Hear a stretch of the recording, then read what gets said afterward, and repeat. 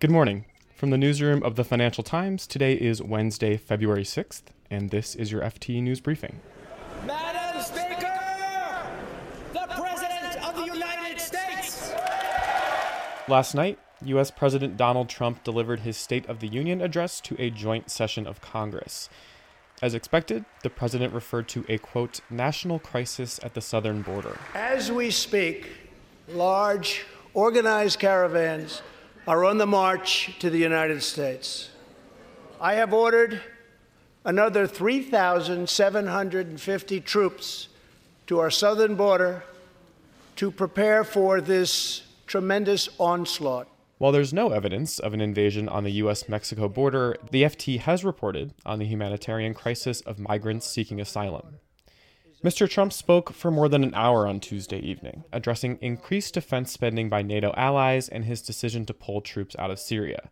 He also announced that he would meet again with North Korea's Kim Jong-un in Vietnam later this month. And God bless America. Thank you very much. Also today, Snap stems its user declines and claws back losses. Apple gets a new boss for its retail stores, and the U.S. becomes the biggest supplier of oil to the U.K. for the first time since the Suez Crisis. Then the FT's Gregory Meyer explains how U.S. soybean farmers have been caught in the middle of the trade war with China, and what a major U.S. grain processing company predicts about the year ahead. I'm Eric Krupke, and here's the news you need to start your day. Snap, the parent company of the disappearing message app Snapchat, reported fourth quarter earnings on Tuesday. The company has stemmed declines in users, improved revenue, and nearly halved net losses. But it still faces investor concerns over competition from Instagram, which is owned by Facebook. Snap lost several million users last year after an unpopular app redesign. The company has also undergone a recent management upheaval. It suffered the departure of Tim Stone in January. Mr. Stone was the group's second chief financial officer to leave in 18 months, and he left after just 7 months on the job. But Chief Executive Evan Spiegel said on Tuesday that Snap was substantially closer to achieving profitability. Snap managed to post a 36% rise in revenues to $390 million in the last quarter of 2018. Shares in Snap rebounded by as much as 20% to $8.50 each after the results. But it was still short of the $17 at which its shares were issued when it joined the stock exchange in 2017. And Apple's retail boss is on the way out. Angela Ahrendts spent the past 5 years running the iPhone maker's retail stores. The former Burberry chief executive led a substantial overhaul of Apple's retail space, and she expanded the network to more than 500 physical stores. She was lured to Apple with a stock award worth about $70 million at the time, which vested over 4 years. In each of the last 3 years, Ms. Ahrendts has taken home total pay of more than $20 million. That even tops the pay for Chief Executive Tim Cook. Her departure comes as Apple faces a decline in iPhone sales. Mr. Cook has blamed much of that decline on a slowdown in the Chinese economy, as well as slower rates of customers upgrading their devices in other markets. Ms. Ahrendts will be replaced by Deirdre O'Brien, a 30-year Apple veteran. Ms. O'Brien will add retail to her existing duties as Vice President of People. She was described by Mr. Cook as an exceptional leader. And the FT reports that the U.S. has become the biggest exporter of oil to the U.K. for the first time since the late 1950s. In January, the U.S. supplied the equivalent of almost 1 in every 4 barrels of crude processed by the U.K. oil refineries. That's 264,000 barrels a day. That's also more than Norway, Russia, Nigeria, or Algeria supplied to the UK. The rising volume of U.S. crude heading to the UK is part of a trend since Washington lifted widespread restrictions on exports in 2015. The U.S. has seen a surge in crude production. That's thanks largely to oil supplies from shale formations that have been exploited through advances in horizontal drilling and hydraulic fracturing. Oil analysts say the jump in exports to Britain has primarily been driven by cheaper supply.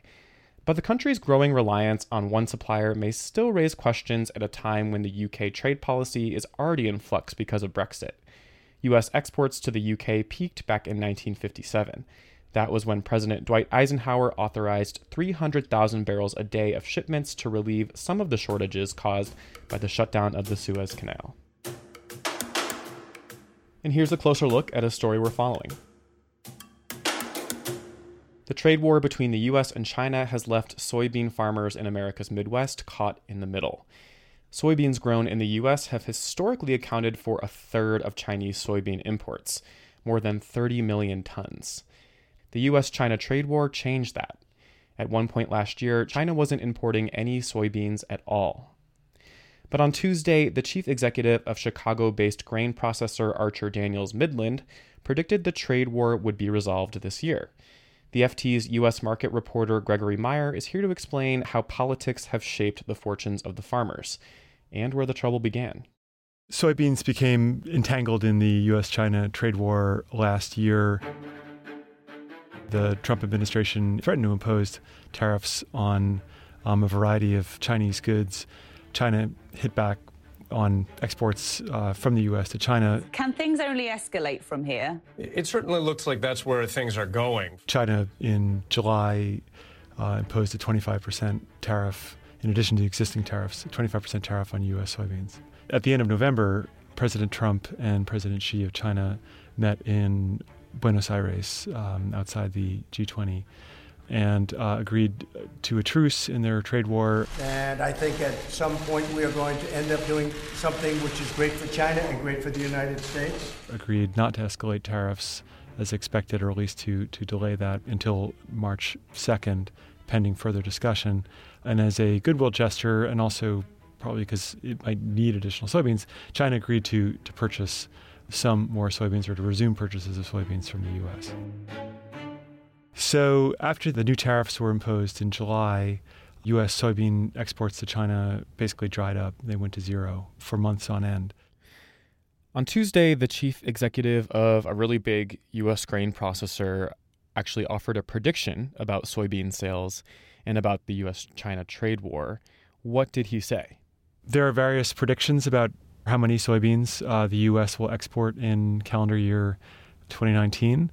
A lot of that is subject to the outcome of the trade war with China, as well as the size of the harvests in South America, which are underway right now.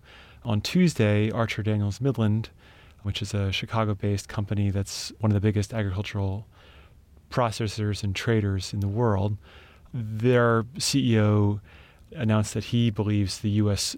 trade war with China will be resolved sometime in the first half of 2019, and that will result in resumption of significant soybean sales from the U.S. to China after next year's harvest. He didn't put a number on that, and he didn't say definitively it will be resolved, but he said that's their base case assumption at the company. So even if the trade war does end up getting resolved this year, what kind of lasting effect will that have on the soybean market? It might be too soon to tell. There are expectations of tensions between the U.S. and China as trading partners and as geopolitical rivals could be here for quite some time, for many reasons outside of the soybean market. And if that's the case, China may seek to further diversify its food supply to ensure it's not overly reliant on the U.S. That could lead to further expansion of soybean planting in Brazil, in Argentina, or in other emerging areas that have the right climate and soil for soybeans, but currently aren't growing them for various reasons.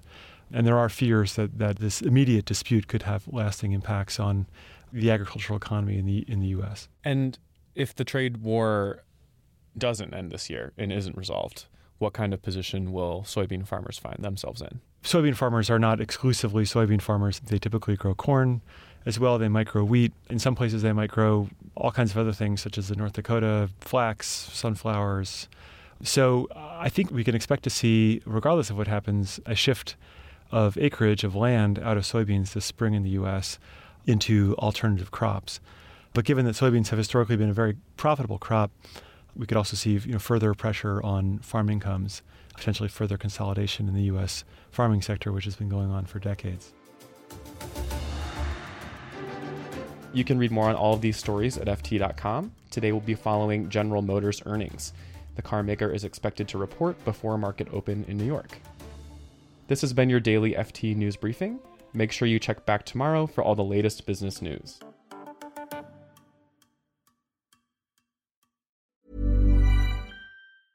Small details are big surfaces. Tight corners are odd shapes. Flat, rounded, textured, or tall. Whatever your next project, there's a spray paint pattern that's just right.